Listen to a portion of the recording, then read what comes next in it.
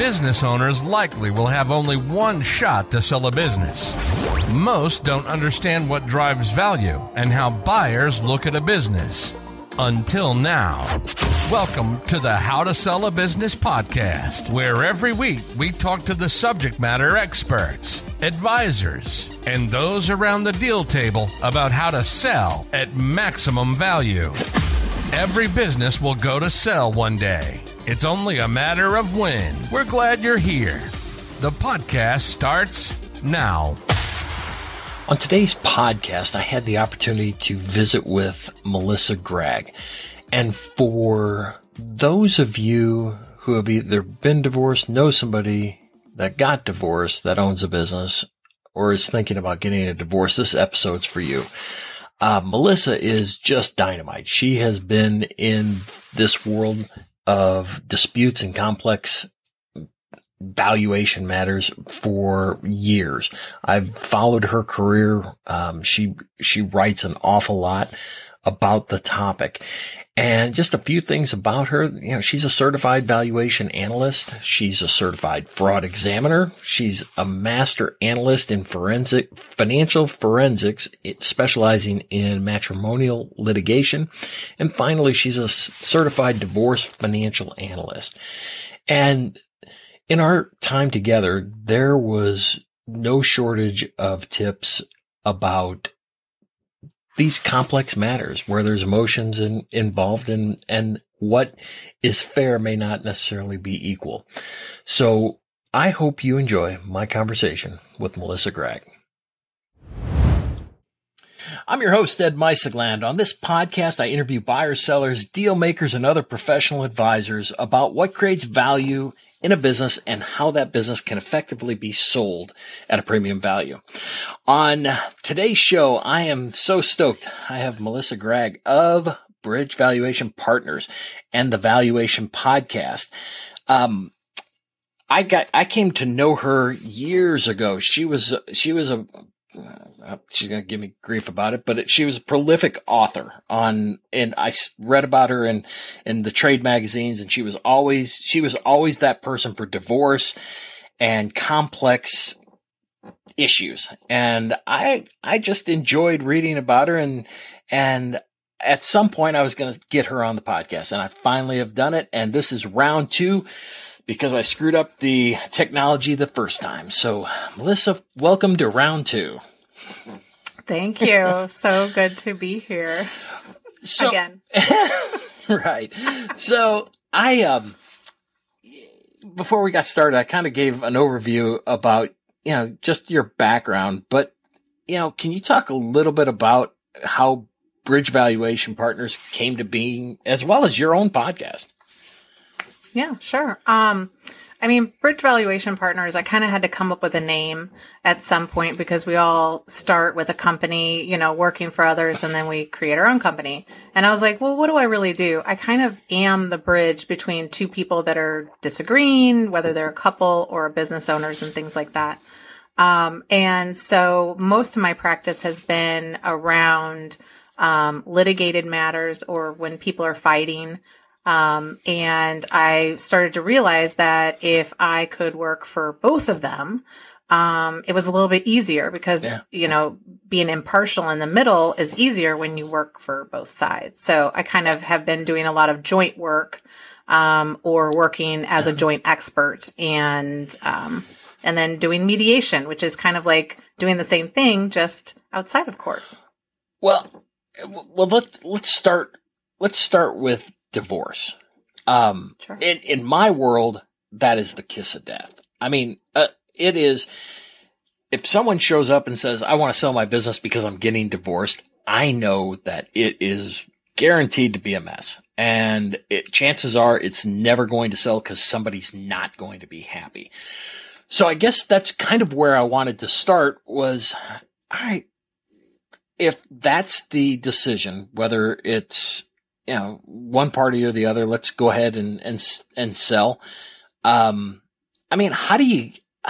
do you manage that process when both parties, it's an emotionally charged event, and how how can you help somebody through that process? Because I can tell you, we've been, I don't want to say, we do a pretty good job of it, but it still breaks down. And for no apparent reason other than I'm pissed at the other party. You know what I mean? Right, right. Well, and I mean, I think you have a lot of factors. You know, one is traditionally and every state is different, but traditionally in a divorce setting, if one party wants to keep the business and maybe the other party doesn't, then we're going to value it, right? And one party is going to keep it and the other is going to get equivalent, assets. So then you have a situation where maybe they can't agree to the price. And now you have you buy it. No, you buy it. Maybe it's a passive interest, right? Maybe we're just a 10% owner in something and we don't want to split it or it can't be split. So then you have a situation where is the judge forcing the sale? And the judge could say, well, if you guys can't agree to it, then we're going to have kind of a liquidation, if you will. And now we switch over into the M&A world. Well, in the M&A world, what do we want to do? We want to prep for the sale. We want to get our client in the best light possible. And you're literally starting with, we're getting divorced. We're selling the company. And so you're in a fire sale, a perception to the buyer, I think is part of the bigger issue. And then you have the distracted owner. Well, one of the most, we took it on the chin on this divorce because, but at the same time, I was kind of impressed that they did it this way. So the parties couldn't agree to value. So they put it on the market and I'll bet you it was a great business and we had 10 plus offers in a real short period of time. And we got down to the person that they were going to sell to, and the wife bought him out. She used that offer as proxy for fair market value, which to me, I mean, like I said, it forced me to change my engagement agreement from that point forward. But at the same time, we were pretty impressed that, what a great way to, if you can't resolve who's going to pay what, all right, you put it on the market. The market will tell you what the value is. And that's my next question is the difference between fair market value in a divorce setting versus what I just described. Well, and what you just described is, when somebody's getting divorced, if it's their first time, they don't know what to do. A lot of the attorneys are kind of like giving advice on what to do. So when we have a house, we're like, oh, call an appraiser, get an idea, just get a rough estimate of what it's going to cost. And that might cost a couple $100 to get an appraiser to tell you value your house. Now they say, oh, well, there's these business brokers, these appraiser, go out and get an idea for them. So absolutely it has been used as a ploy to determine what the fair market value is. Now, realistically, in valuation, any type of merger is going to have some inkling of a strategic value. Sure. And so when you have a strategic value, it's that I know something about the market that makes me smarter or I think I'm getting a deal because you're going through a divorce or whatever the reasons are. They might come up with it. Fair market value is willing buyer, willing seller. And that's usually one of the edicts for a divorce is that it just has to be, you can't pay a premium or you can't get a premium for it. Well, that's what tripped me up. Why not in a million years did I think that we were that at the end of the day, this is how it was going to work because I figured somebody would put their hand up and say, this isn't fair market value. This is something other than that. And it didn't. And I mean, the judge was tickled pink that, you can't argue about it. The problem is judges, attorneys, everybody in divorce court, when you even describe fair market value and you're like willing buyer, willing seller, the first thing they say is like, we're not selling. We're not selling. We're not going to market. Like this isn't how we should look at it. Like it's all me. You can't sell me and all of these things, which fair market value is the hypothetical. Like it is the assumption that you're going to put it on the market and what would somebody pay for the cash flow. And so I think in some capacity, when you have an unwilling business owner that wants to, that is willing to sell out, but maybe not internally, because again, you're never going to know the true value if you're just a warring couple or warring partners. Like you're always going to assume that you're getting screwed over. So an outside buyer comes in and offers that price. The judge is going to love that because they're going to say, well, somebody on the outside was willing to pay that and you now paid it. So that person got what they, what it was worth. Sure. And they think that that is absolutely the proxy. And even if you have a conversation of, well, we had 5 buyers and we worked up the price and it's now a 20% premium, quite frankly, then they would probably turn around and say, okay, well, are you willing, sir, to buy your wife's shares out?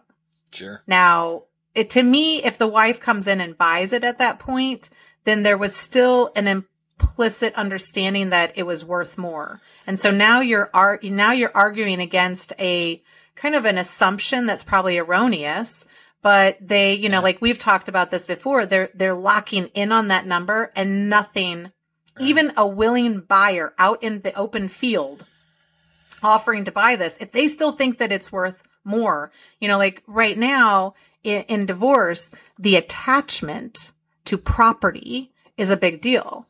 So the attachment to a business that's maybe been in the family, or you have children that are working in the business, you have more complexity. Normally these businesses provide the lifestyle for everyone involved. Sure. So you can't get rid of the business because then we don't have an income. And if we don't have an income, we can't pay alimony and we can't pay for the houses. So it's kind of a catch-22. Play that out. So what do you do? I mean, that wasn't where I was going, but I'm interested in what in the world do you do when you have that level of complexity in a family business that the income stream is the source of income for a bunch of family members. Yeah. How do you do that? Well, I mean, one is, can it continue? And because once we start to take a look from a business valuation standpoint, we start to see some of the nuances, like we have to dial back some of those expenses to understand what the true cash flow is. Right. But in those situations, when it's providing for the family, a lot of times, I mean, quite frankly, those are the situations when you have a privately held company, majority owned by one person, right? The father, the grandfather, the mother, the grandmother, whatever, that hierarchy.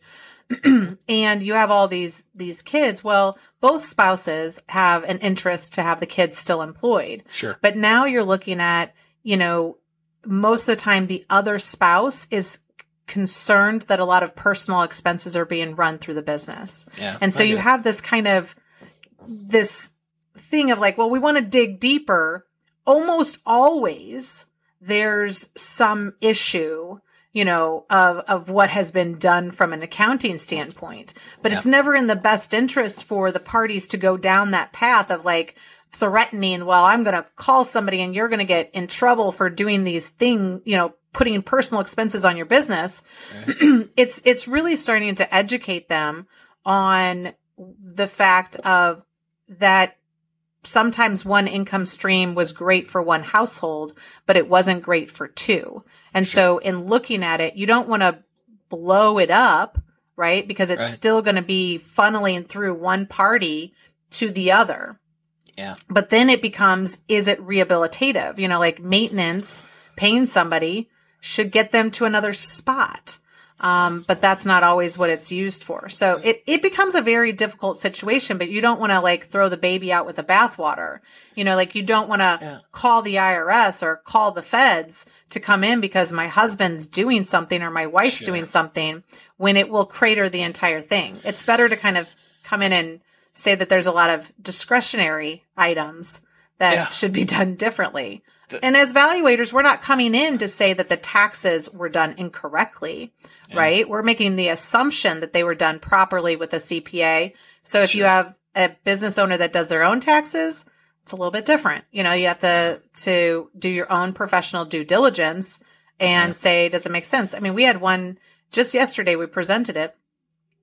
And they were very concerned, and it was based in an industry that has so much fraud in it. So the odds are there's something going on. Sure. But when we compared it to the bank statements and the tax returns and the financials, guess what? They weren't too far off, because the reality is most people aren't criminals. They're just trying to get away with a little bit, minimize so can taxes. we back it out in the valuation? Yep. Yeah. Can we look at what it looks like without it? Yep. And that's really how we approach it.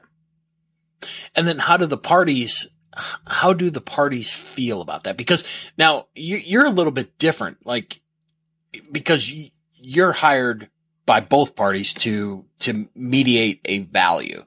So your findings are, look, they are what they are. I don't represent either one of you, or I represent both of you. And here's where it lands. But I guess as you start uncovering, the discretionary expenses, or you start uncovering, getting the business down to truly what you're valuing. And I mean, how is your level of scrutiny, felt by the parties? Is it good or bad? I would imagine it's good. At least somebody knows that this is going on. Well, at least one party does, Yeah. And I'm not always hired for both parties, but I think you have to operate in this space as if you always are hired by both parties, really looking at it from a neutral standpoint. Sure. But then in kind of taking that one step further, if I'm working for both parties and I'm in the middle, I literally am telling them, everybody has their mediation spiel at the beginning. Right. I'm telling them crazy stuff. Everybody else wants to say, talk nice and be nice. And I'm like, no, I'm there to protect you from yourself and from everybody else in the room. And I'm there to provide education on the value. And there's always going to be gray. Yeah. So in a lot of times I have to bring the gray up. Oh, parties, are you aware, since this is a business owned by one spouse, about the double dip? Mm-hmm. And they're like, no, I don't know about the double dip. And I'm like, well, the double dip is, we can only have income be either salary or profit. Right. And they're like, okay, well, tell me more. And we talk about that. Well, of course, some of these things are on the side of one party or the other. Yeah. But if I say it to everybody involved and I say, here are the positives and negatives, and I create it as a situation that we just talk about, it diffuses it. And if there is an issue, if you spent $1,000, let's say $10,000. Okay. Yeah. Make it good. $10,000 at a jeweler. And I ask what was bought, and it was not to your wife. It still is, you control the vibe and the energy of the room. And so if I'm like, well, what is this $10,000? Did you buy a diamond? Or if I'm just right. It looks like there was $10,000, to a diamond company, is everybody aware of what was purchased? And one person might say no. And I'll say, okay, what was purchased? Was it for business purposes? And then it will typically, if there's infidelity, it's already known. Right. And we're quantifying it to say, okay, you spent $10,000 on the Paramour, but the thing is, most people use their bank account for multiple expenditures, but the tax accountant is allocating it out and saying, this is to the business and this is to you personally. Yeah. But the spouse doesn't know that process and doesn't see that process. Sure. And so I'm like, yeah, I know he's using the card, but it's still, the accountant is not putting that as an expense. So some of it's education, some of it's identifying the issues that are, when we have inheritances involved or settlements from suits, that's going to have a little bit more houses, have a little bit more energy. More than houses, vacation homes. Because vacation homes are where we went when we were happy as a family. And we want to continue to be happy as a family, even if it's without that one spouse. So I've seen vacation homes become more of both parties can use them, but you need to identify where the emotion is going to be, because when you mix emotion and numbers, they don't match. You know, you have to deal with the numbers in a very different way than you have to deal with the emotions. So when the numbers are tied to the emotion, if you don't know that going in, you know, how do you back down off of that emotion? So in a sale environment, I mean, what's the tip, or what's the tell that things are going to go awry? So if I'm getting divorced, I want to know, people that are listening, what am I looking for? How do I know this path? What's going to happen to me? Or what's going, what is the scrutiny? Is this really the colonoscopy I'm told it's going to be? That kind of thing. If you're the broker, if you're the M&A advisor, and somebody's going through a divorce, you have to be very clear. I would almost get both parties in the room and have the discussion. Like, this is the process. We're going to get offers, Because if you can, in the room, Zoom, however you do it at this point, but if you can lay eyes on that out spouse, the spouse that's not part of it, and that everybody is saying, yes, we are selling this company. If that person is sitting back and being like, well, like, how much? Like, what is it going to entail? Those are going to be your signs that's going to, like, if you don't answer those questions now, you're eventually, that's almost like your second seller, right? So you get everything. So your first seller is the person that's totally making the decisions, and yet they still have the second seller in the back that could trump everything. So unless you know the relationship and you've put eyes on it, because guess what? In a divorce, there's 3 stories. Wife, husband, husband, husband, wife, wife, however you want to look at it. There's 2 sides, and then there's the truth.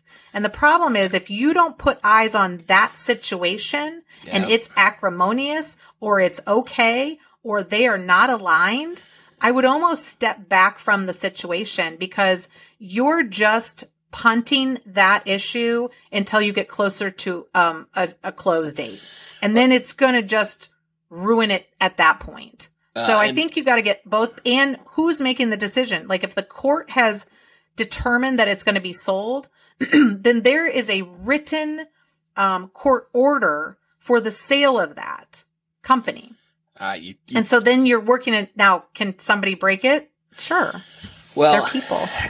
The funny thing is, most of the blowups in recent memory has been once we get an offer and we start moving down that path of, this is, how much we're getting, what's the promissory note, if there's a bank involved, is there sub debt, and the prospect of, I'm going to have to defer part of my purchase price for this with this guy I'm trying to totally divest myself of, it hasn't gone well. And again,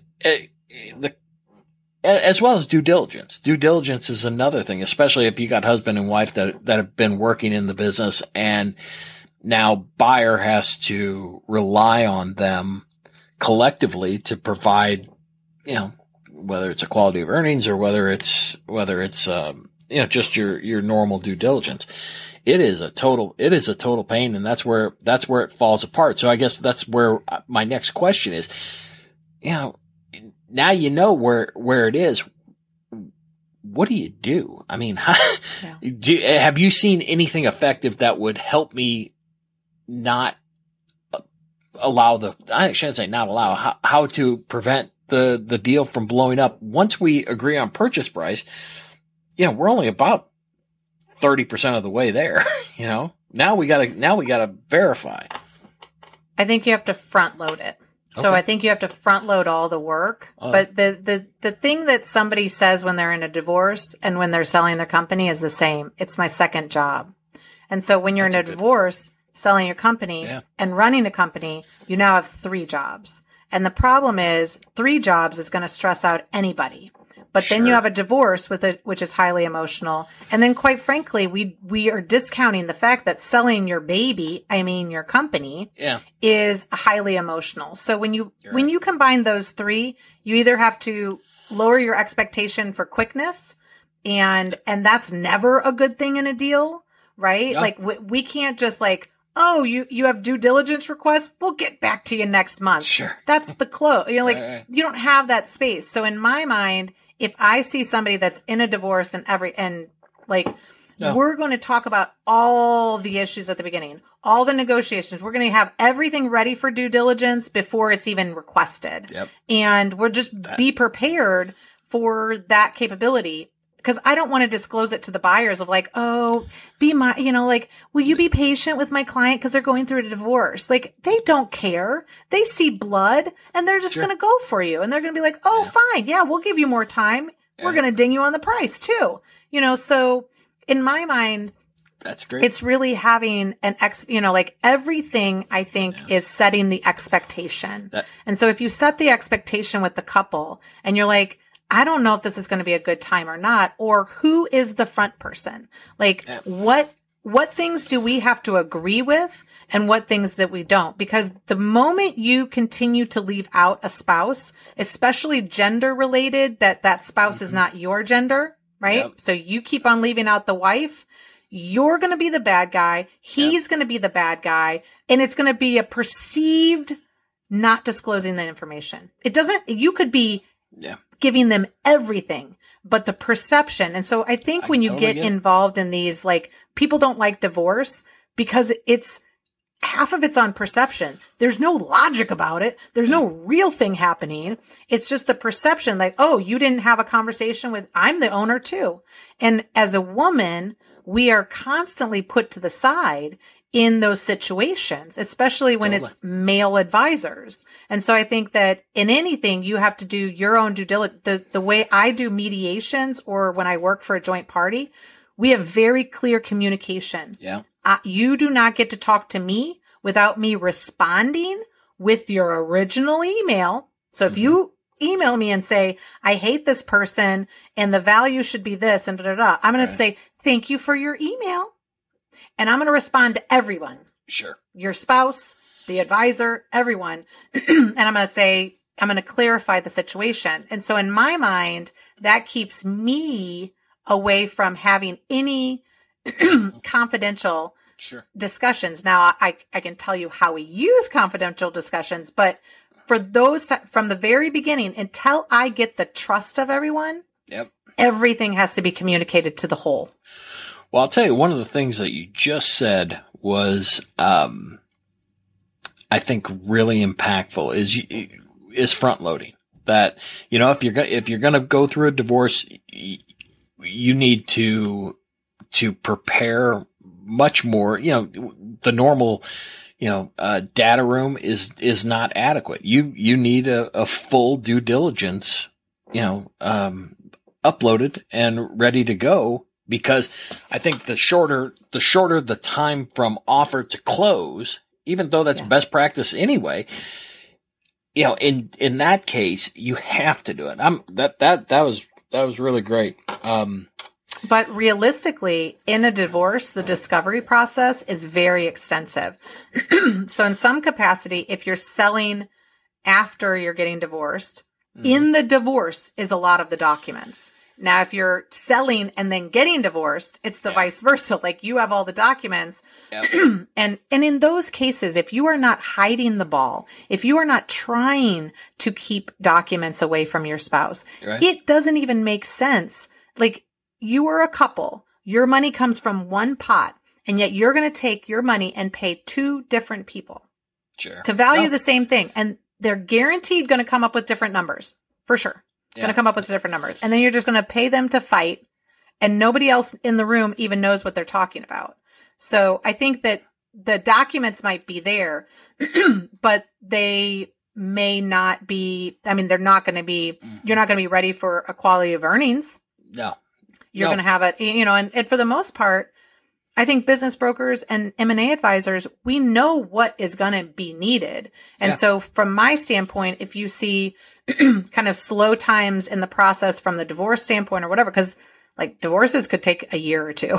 No, I get it. You might sell a company and still be getting divorced. Yeah. So I think you just have to know where you're at in the process. And then the additional pieces, is this business cyclical? Because if this business is cyclical and we're heading into Christmas season and that's their time, it is just, you all just have to stop.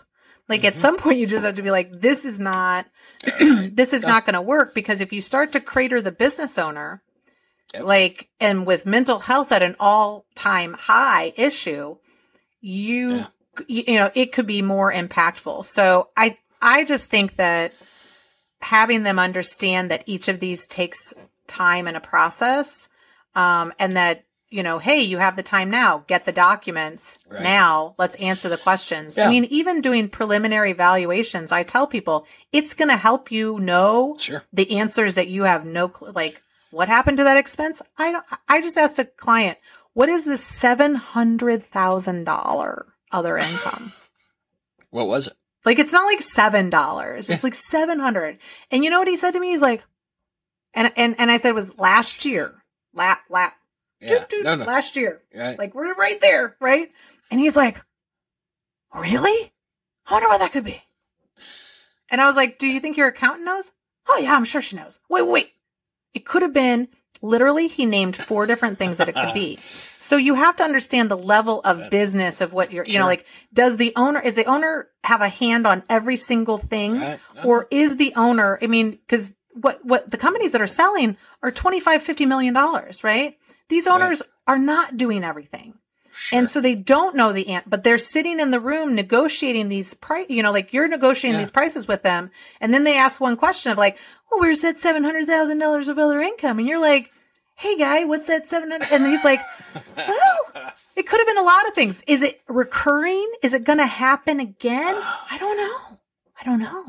So I think that a lot of it's your due diligence so that you can conduct it without the owner there. And most of the time we want to conduct all of this with the owner. Yeah, no. But there are going to be times where they're just going to disappear because they're going to be so overwhelmed. Yeah, no. You know, by all of this. Yeah, I follow. Well, I want to conclude the story of the woman I told you that used us for fair market value, and her husband was just, I mean, just that kind of guy, you know, good for her for getting divorced kind of guy, you know, and she turned it and flipped it. She bought it and flipped it. And I'll bet you she made, it wasn't times 2, but it was a good 1.5 times. And it was within months. She knew exactly what she was doing. And I loved it because, like I said, it was, you know, you don't wish divorce on anybody, but boy, you could, this guy was just not, it was a good situation. So I think that's the hardest issue in divorce valuation in general is that when we're doing strategic value, when we're looking at investors, when we're working for the company, right? And talking about how to grow it, sell it, buy it, whatever, we're looking at really like, what is the potential, right? And we're kind of ignoring the probability that that's going to happen, right? Because we're speculating. And quite frankly, even sometimes when I get into these businesses, I was like, yeah, I see it. I see the future. It is bright. It's going to be beautiful, but it hasn't happened. And like, as much as I believe that it could happen in a divorce, we are looking at what has happened, because in some courts, they think that a future or a projection or a DCF, a discounted cash flow model, is future projections and it's future value, right? And sometimes we can't explain that away because they're just like, no, you're not. And in divorce, you're sometimes not entitled to future value. You're entitled to what this value is today. And so I think in that capacity, it's hard because you get in these situations and you feel and you hear the impassioned business owner, and they always think that their business is worth more, way more money until they get divorced, and then it's worth nothing. You know, so you always have that issue. But for me, it's kind of getting out of the speculation and the belief that it is going to happen, because these people are usually brilliant and they're coming up with great ideas, and they may have a lot of cash flow that's coming in, or investors, but we can't speculate. Like, if you haven't proved it, and that's the hard part. Like, somebody could say, oh, okay, you're going to go sell this business for $1 million. I got somebody who's willing to pay $2 million. Why? Because I sold them on the dream. right? Sure. It's still the same business, but I was able to create a vision that they bought into better than you. Yeah. Okay. But either way, even if they walked away and that spouse bought it from you, like she probably needed to still pay the deal fees, right? No, that's my Hopefully. point. No, that was the whole point. She was excluded from our agreement. It was third party. That's why I said we changed all of our agreements. If that changes hands from a family member, we're getting paid. And in this case, it was an intercompany sale. So yeah, we took it on the chin on that one. But like I said, we paid the tuition, and that's okay. It hasn't ever happened again. So the remaining time that we have, I wanted to talk to you about the work you're doing with selling companies, because, regardless of who you use or how you get your business sold, ultimately, the goal is to have a successful exit. And the model that, what you've taken as far as the mediation process and applied it to selling a company, to me, I think that is fascinating and truly a great way to exit a business. So can you talk a little bit about your process and the evolution of it, I guess, to begin with, and then, how you do that and what has been most effective on, as far as the exit? I think lately I've seen more partnerships, either buying in or buying out. Right. And most of it's because we either got money sitting on the side or we need the money, right? And so when they, somebody will come to me and they will say, hey, I got a person, they're thinking maybe they're an employee, maybe they're an outside. They want to buy the company. And I need to know what it's worth because we need to start these negotiations. And then I say, great. And usually it's the business owner, right? And sometimes it's the person buying in, right? I'm going to buy into this company. Can you tell me if it's going to be worth it? A lot of times I'm telling them, like, you don't need a valuation report. Like, you need numbers run. And depending upon your credential, you can either run those numbers and give a smaller piece of paper or not, right? But you have to understand your own standards. Sure. But it's really, though, because what I tell them is I can give you a number, right? I can look at the business and I can give you the number, and that's going to be the starting point of the negotiation. Right. And whatever number you tell them, depending upon what side you are, is either where you start and you're going to pay more, or you are going to get less, right? Yeah. But either way, you have to determine where that starting point is. And I say, a way to do this, if we don't start right now, right, is you go back to that person, that partner, and you say, hey, do you want to do it together? You split the fees, or in some cases, if you're buying out a partner, it's the company. Sure. And I come in and I do the same thing. It's the communication has to be clear, communication with all parties. And we go in and we look, and I get them to all sign off on the history, the adjustments, I still do the math, but I'm like, hey, does this adjusted EBITDA make sense? Does this projection make sense? And they come back and they argue the inputs, right? The assumptions, basically. They're like, I think it's going to grow faster. Well, now you think a 3% growth rate. He thinks a 15% growth rate. I think I have an industry report that says 7. Yep. But I show you what 7 and 10 looks like, right? Yep. And eventually I will offer them. So we negotiate. And then at some point I say, okay, are we good on the numbers? Like, you understand what I'm saying is the cash flow going forward if you're doing capitalization of earnings? They say yes. And I say, okay, boop, here's the value. And they're like, and they should be, each of them should be moderately okay and moderately not. Like, they're going to sit there and be like, are you okay with it? Because but wait, because they don't want to get screwed. You just don't want to get screwed in this situation. Right. But what happens is I'm defending the number, not them. So they can still remain friends because I'm the enemy. Sure. And I'm the enemy to both of them because one of them wants it higher and one of them wants it lower. So they're going to come at me from both sides. But what they're not having conversations with is each other, because if you negotiate just 2 people, you made up your numbers. And if you made up your numbers, I just don't like yours and you don't like mine, and there's no basis for them. So now we're in this tit for tat, and we're not probably going to be happy after it because I'm you're both going to feel screwed. And so in doing this in the middle, we show the number and then I say, hey, you each get an hour with me by yourself. And they're like, what? And I'm like, yeah. So we're going to take these models or templates. And we've done this with family members of 4 different parties warring.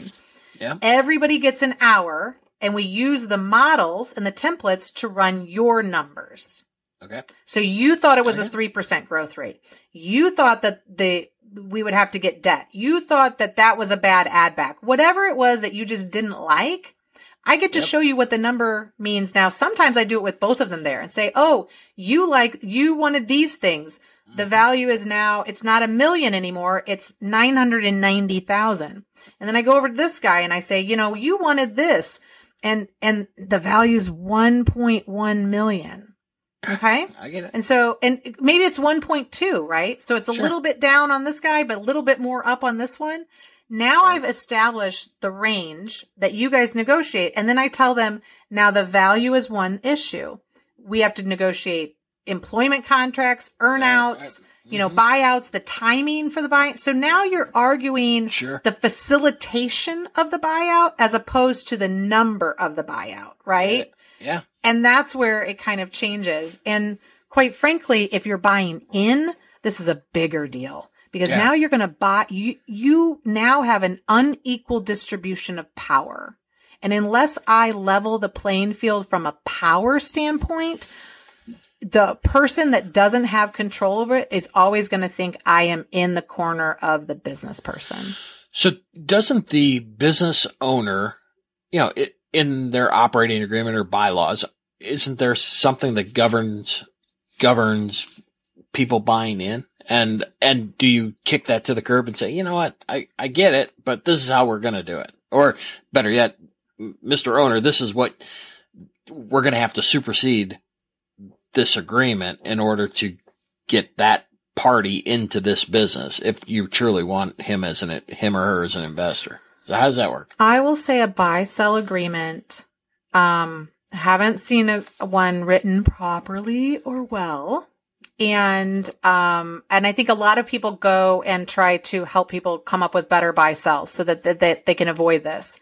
I will tell you, for the most part, and I can't say all the way and I can't say every state. For the most part, when I've been involved in litigation where there was a very specific buy-sell, almost specific enough to say, we determine the EBITDA based on this. This is the multiple, blah, blah, blah. And there's some room to allow the valuation. The court throws it out. Really? Why? I have very rarely seen a buy-sell with upheld. One is because it's not most of the things that they say is going to happen in the buy-sell that they've covered is not what is happening. And then the divorce is kind of different. So if the divorce says, oh, it's going to be book value. Yeah, that's not an equitable situation. So the court could just say that's not equitable. That's not fair. And then I come in anyway. And so for the most part, and I think that where we went wrong is we figured out a long time ago that we would negotiate from a position that we make up. And I am finding that if we negotiate from some solid numbers with some decent multiples and decent cash flow, because the reality is, what am I buying? Right. Am I buying 500,000 of cash flow? Am I buying 100,000 of cash flow? And if I can't get to that point where we all agree to it, why am I buying into it? So it's really going to uncover how do they, and I will tell both of them, I said, how you deal with this is a very good indication of how you deal with this going forward and all issues that you're going to talk to about being two owners. And so it just started as a thing that I just did a couple times. And then it became like, I value the company every year for whoever buys in and buys out. Quite frankly, I believe that if you want to lock in a buy sell, you need to value the company every single year. And that value becomes the value that anybody over the next year can buy in or buy out for. Oh, and then it's been determined. It's a consistent process. You have a pattern. To me, in any of this, especially if you're going to continue to buy in and buy out, like an ESOP, any sort of employee, like employees buying in and out, because that's how the boomers and everybody is going to exit, right? There has to be, like, we don't you can't just be bought out sometimes. Sometimes there's going to be family members and things like that. It's going to be a transition period, but you're going to be even if somebody comes in and buys your company out totally, 1 to 3 years, you're going to be working with them. So if you hate them on day one, this is not the endeavor that you want to go about. And you're hating them because they didn't like your number, but your number was pulled from the sky. Yeah. And it's what you felt it was worth. But I try to encourage people to have solid foundation to negotiate, because there's always ways to give. Like if I come in and I do the valuation right, and I've done it for so many families. Yeah. And that's where it becomes key. Niece is buying out of business, right? Mm-hmm. I'm coming in and trying to save those relationships from the negotiation process. But if I don't have some support for that position, now if I come in and say this is worth $1 million and you really want to sell it to them for 800,000, there's nothing that prevents you from doing that. Yeah. I'm just giving you a rubric or a container of here's the reasonable value. If you decide to go outside of the reasonable value, what do we know in mergers and acquisitions? Yeah. You can go outside any you want. Maybe that niece is like, no, auntie, I want to make sure you get at 1.5 million. Okay. But I want you to continue to work. Again, we were solving situations with a number that we just thought everybody would seal on, and they're not. There's no number. That's the hard part for people to understand. Even if I do this for a living and I come up with numbers for companies, there really is no number. There's a range of reasonable value. Right. Hopefully both experts or multiple experts would all be in that range, but there's a range of reasonable value. And then there's negotiating the intricacies of the deal. So I might take 800,000 because I want a 2-year salary. So in your practice, one of the things, I mean, you're able to facilitate exits and not just with family members. And in our original conversation, you're dealing with people that have received indications of interest and actually, helping those two, I don't want to say merge, but, there's an exit, but you're right in the middle of it. I don't want to say, I mean, you're a value broker is I think the term I used before. I mean, you're right in the middle of brokering that value. So, I think business brokers and M&A advisors, because I was in that field, right? That's where I started. Mm-hmm. We were always trying to get these great companies to sell or buy, right? The good companies, EBITDA of $1 million or more, 5 million, da, da, da. The reality is I'm valuing companies every year just for strategic planning. And what I am seeing, and this is post-pandemic, this was not pre-pandemic, this is post-pandemic. This is very much, business owners that are 55, 65, 75. I am seeing so much money in the hands of private equity and big companies that they are just coming to my client's door and knocking on the door. Same. And they're like, hey guys, are you for sale? And my client's like, no. And they're like, how about, name your price? And then they're like, name my price. Okay. So then they come back to me and they're like, hey, somebody wants to name their price. I know we were worth $1 million at the year end, but do you think we can get 3? And I'm like, I don't know. Let's take a look at it. So it's negotiating that purchase price up. But what I say, so I come in there and I say, hey, can you go hire my guy, Ed? Cause he's going to help you make sure you get the right. And you know what the owners say? Why would I bring in Ed? I can do this. Right. And you know what the buyer says? Why are you bringing in Ed? We want to screw this seller over. Right. Don't bring in Ed. Ed's going to protect them. And so we're going in this interesting space where business owners are doing their own deals, regardless of what you say. Right. And so, and I'm like, I got people that won't charge you on the deal fee.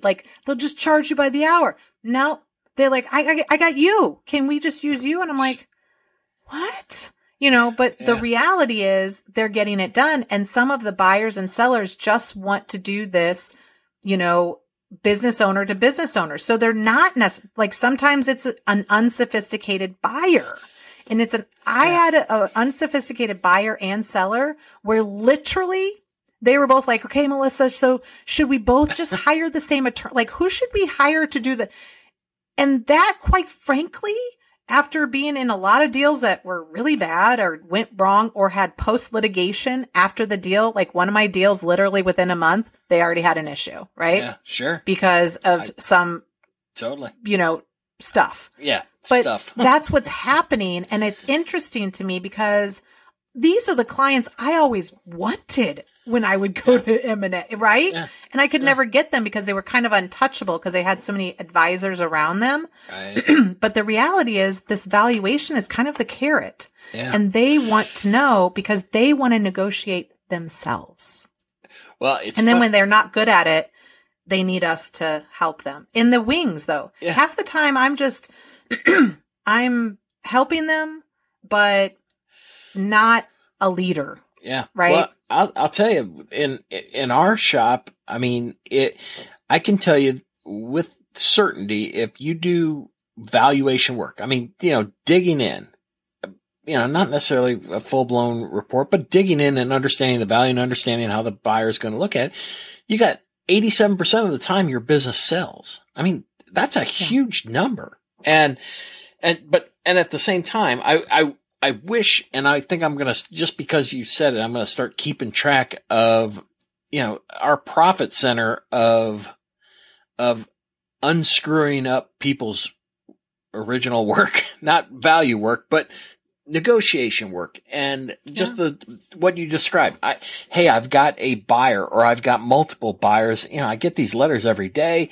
and now what? Well, I got this bar and, and I told my guys, I was like, if you get calls every week, write down the names. Right. Just write down the names. Like, that's our short list Yep. of if we did want to do, because what I see is when really profitable companies go to sell, there's usually an event, a health event, a situation that happens that makes it be like, okay, we got to sell in 6 months. And the reality is when the person comes knocking, if you are ready and if you know the worth, your worth, right? You're ready. Then you're in a better situation. If you also, it's not like, doing a valuation makes you better prepared. No, doing a valuation or having some consistent advisors in general, they're going to be like, hey, why are you doing that? Oh, that's not good. Don't do that. Stop. Get an accountant. Clean up the books. Sure. And so when they come, quite frankly, if somebody does a quality of earnings on one of my deals, it should go smooth because we already knew, or even like we talked about this, we'll negotiate the holdback. Like I will negotiate the holdback at the LOI stage. And they're like, why are you negotiating this? And I was like, because you're going to come back and ding me on it at the end. Like, let's talk about everything right now. Well, it's funny you say that because I was just squabbling with another deal person, and they were like, "You got to be kidding me!" I told you, I had Elliot Holland from Guardian Due Diligence on the podcast a couple weeks ago, and I was saying, boy, if you could just show up to a buyer. Show a buyer, here's the quality of earnings. Wouldn't it make the whole process go infinitely easier? And the opposing viewpoint was, why in the world would I air my laundry and get dinged at the beginning? And I'm sitting here going, well, I'm not really certain. I'm questioning how big of the ding you would receive. I mean, they may look at it and say, yeah, you know what? It may not be worth as much as we originally thought, but I have to believe downstream after everybody's put some time into it, they're going to get dinged worse. You know what I mean? From a value penalty. What do you think? If you have a skeleton in the closet, period, point blank, we have to pull them out. We have to dress them up. We have to put lipstick on them. We have to make it look good, but we need to tell them selling your company is like a relationship. Okay. So if you have, I don't know, a really big issue, an STD, sure, you probably should tell that person before you do that next step. Sure. And so in a selling your company, if you know that when they come to your facility, you know, something's going to be there that they're not aware of, then why wouldn't we why wouldn't we just, here's the thing is, why aren't we just honest, right? Sure, just be honest. You want to buy it or not buy it? And I think that that's where these business owners are, because if they're being approached, then they're kind of like, okay. And I do say, let's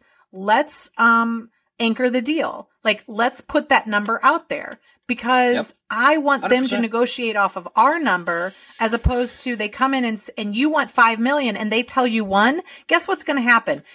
Every single day, if you do that deal, you're going to remember that day, right? And you're going to think that they tried to screw you, and it's just going to blow up. Like, so much trust is built in the deal process with those two owners that if you, like, we had a situation where they're like, there was some adjustment. Yeah. And they're like, oh, we don't need to tell them about that. Oh, yes, we do. Yeah. Or we bought out one of our deals. We bought out an owner like a year before at a very different price. And they said, do you have a valuation for that buyout, a report? And they said, nope. Well, how'd you buy him out? Oh, we did the analysis with Melissa, but we never summarized it in a report. Oh, really? So I presented the value to all the partners jointly, and they purchased each other out at that price or a similar price. And when they did it, they said, okay, well, we need it in writing so that everybody, I said, no, I would not put it in writing. And they're like, why? I said, because when due diligence comes and they say, can you give us your past valuation reports for the past 5 years? You get to say the truth, which is you don't have one. That's great. No, that's great. So that's how I protect you from yourself. Yeah. In the deal. That is such great advice. You know, and the funny thing is that these sellers, you know,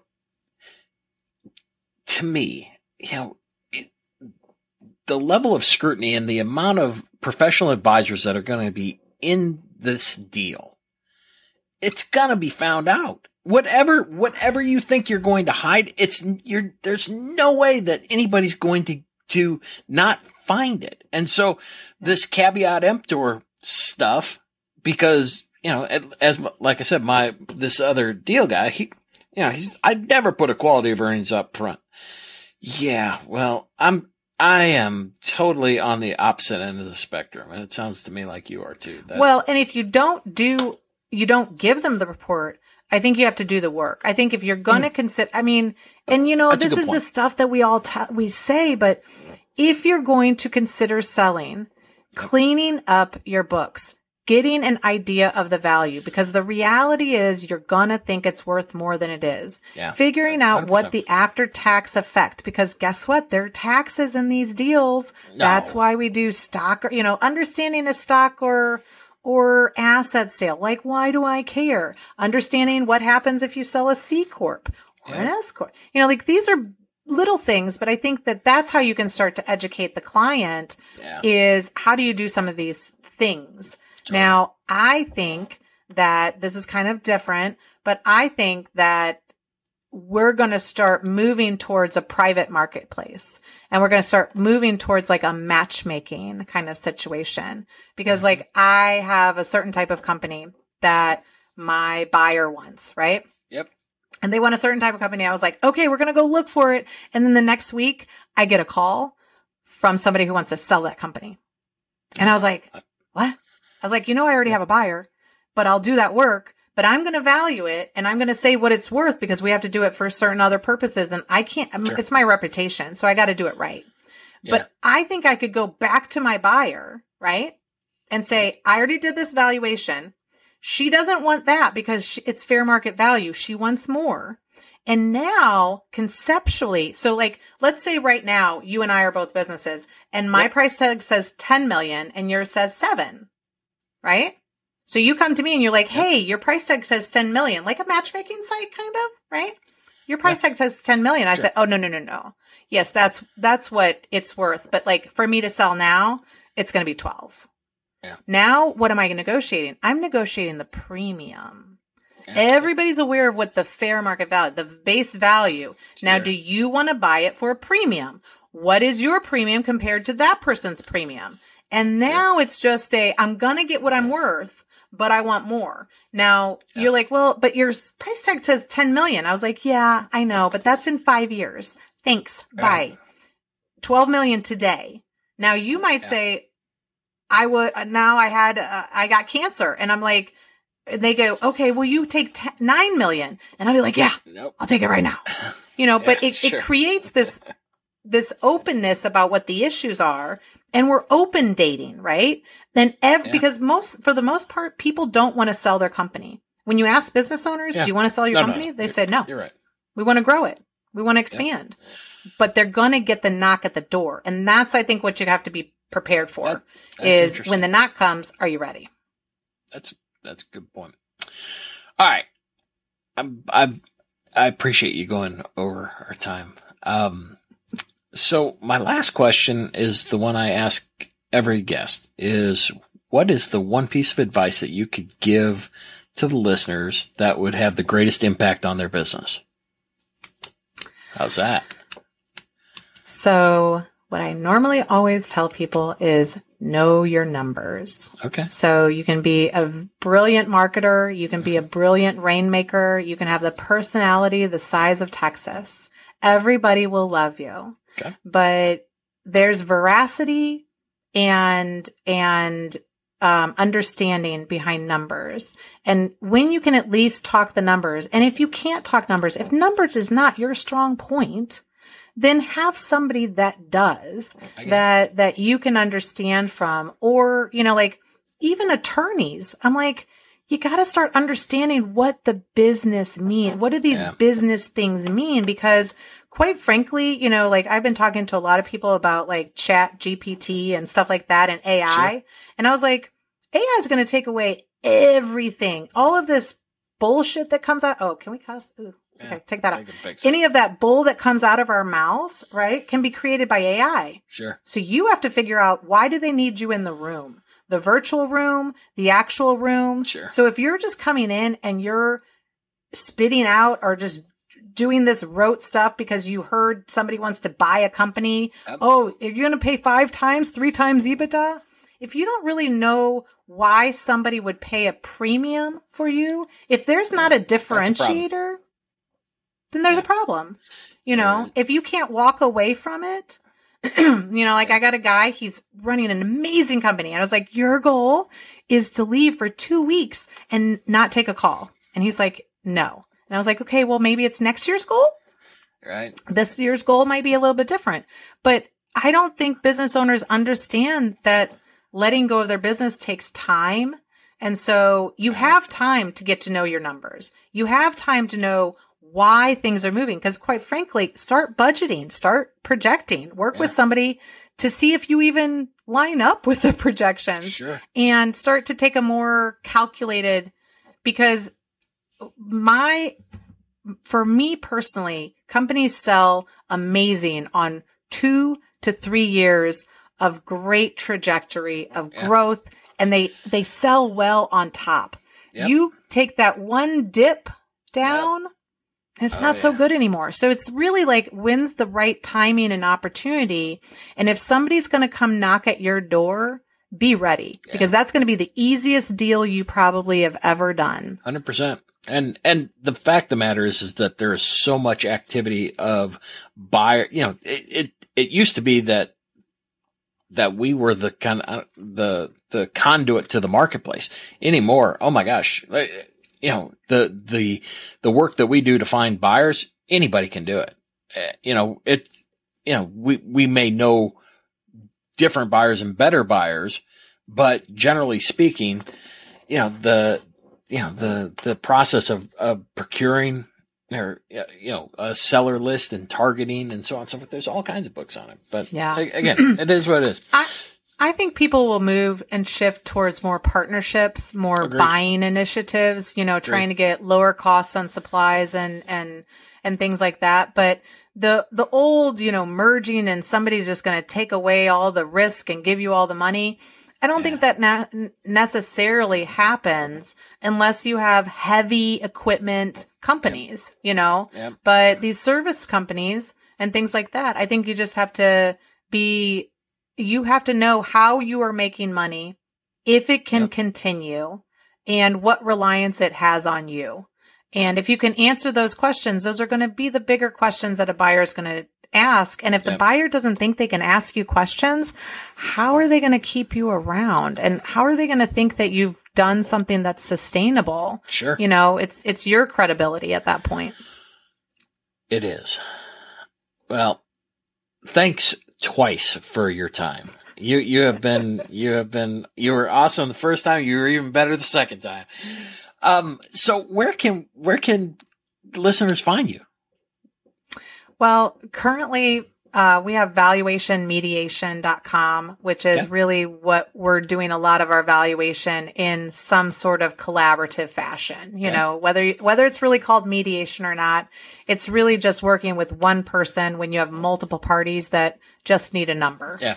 But that's a good way to reach out to me. You can connect on LinkedIn. I'm always connecting with LinkedIn people, even strangers. I know that's verboten, but I'm fine with it. And reach out to me. Most people have my cell phone, and it's pretty much everywhere on the websites. Okay. And if I have the capability to answer, I do. So I get a lot of calls from like, I saw a video and I have a question, and I'm like, great. And sometimes they result in like great cases or clients. So I think just put yourself out there and be available.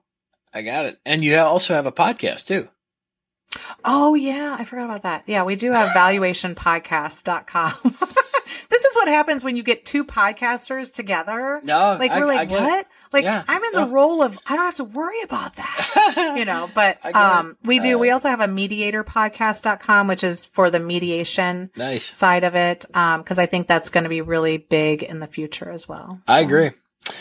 Well, Melissa, it's been great. I sure appreciate your time, and I can't wait to hear the feedback from people, you know, cause this is a different way of looking at a common issue. So I'm so grateful for our time. Thanks again. All right. Well, thanks, Ed. I appreciate it. Not a lot of people have me on on other podcasts, so this is awesome. Well, they're just going to have to listen to this one, and they'll figure out that what a great guest you are.